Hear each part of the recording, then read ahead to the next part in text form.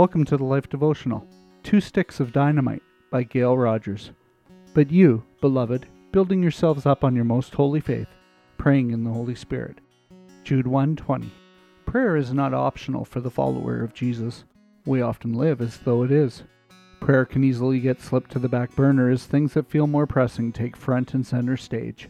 Then, when need arises, we leap into prayer and ask God to work, according to our sense of understanding as to what the solution ought to be. I remember the day a couple called me over to pray with them in a specific situation. I made the appointment, I listened, and I prayed. Yet when I left, I had the sense that my prayer had not gone past the ceiling. I felt frustrated. I asked the Lord about it and received a clear sense in my spirit that I had simply prayed for the solution they desired, rather than pausing and asking the Spirit of God to pray through me. When we pray, depending on our own understanding, we limit God.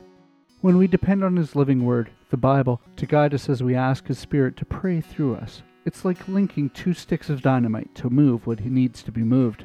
When we sense God speaking to us by His Word and through us by His Spirit, we don't leave our prayer time frustrated, but encouraged and built up in our faith. What an awesome privilege, as followers of Jesus, to have the Bible to instruct our prayers and the Spirit of God to speak through us as we exercise the invitation to come boldly into His presence.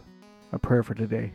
Father God, thank you that you have provided your word and your Spirit to guide me as I come into your presence to ask my requests of you. I praise you for the opportunity of prayer, and I ask that you would increase my dependence on you as I learn to walk in the power of your word and your Spirit. In Jesus' strong name I pray. Amen. Go deeper. Consider the deepest need on your heart and mind today. Set aside some specific prayer time to talk with God about it. Ask Him to guide you through His word. Allow His Spirit to pray through you, depending on both to shape your prayers, rather than simply praying for God to use your own best solutions to the situation. Write and tell us what you experience. We'd love to pray with you. Come see us at thelife.com/prayer.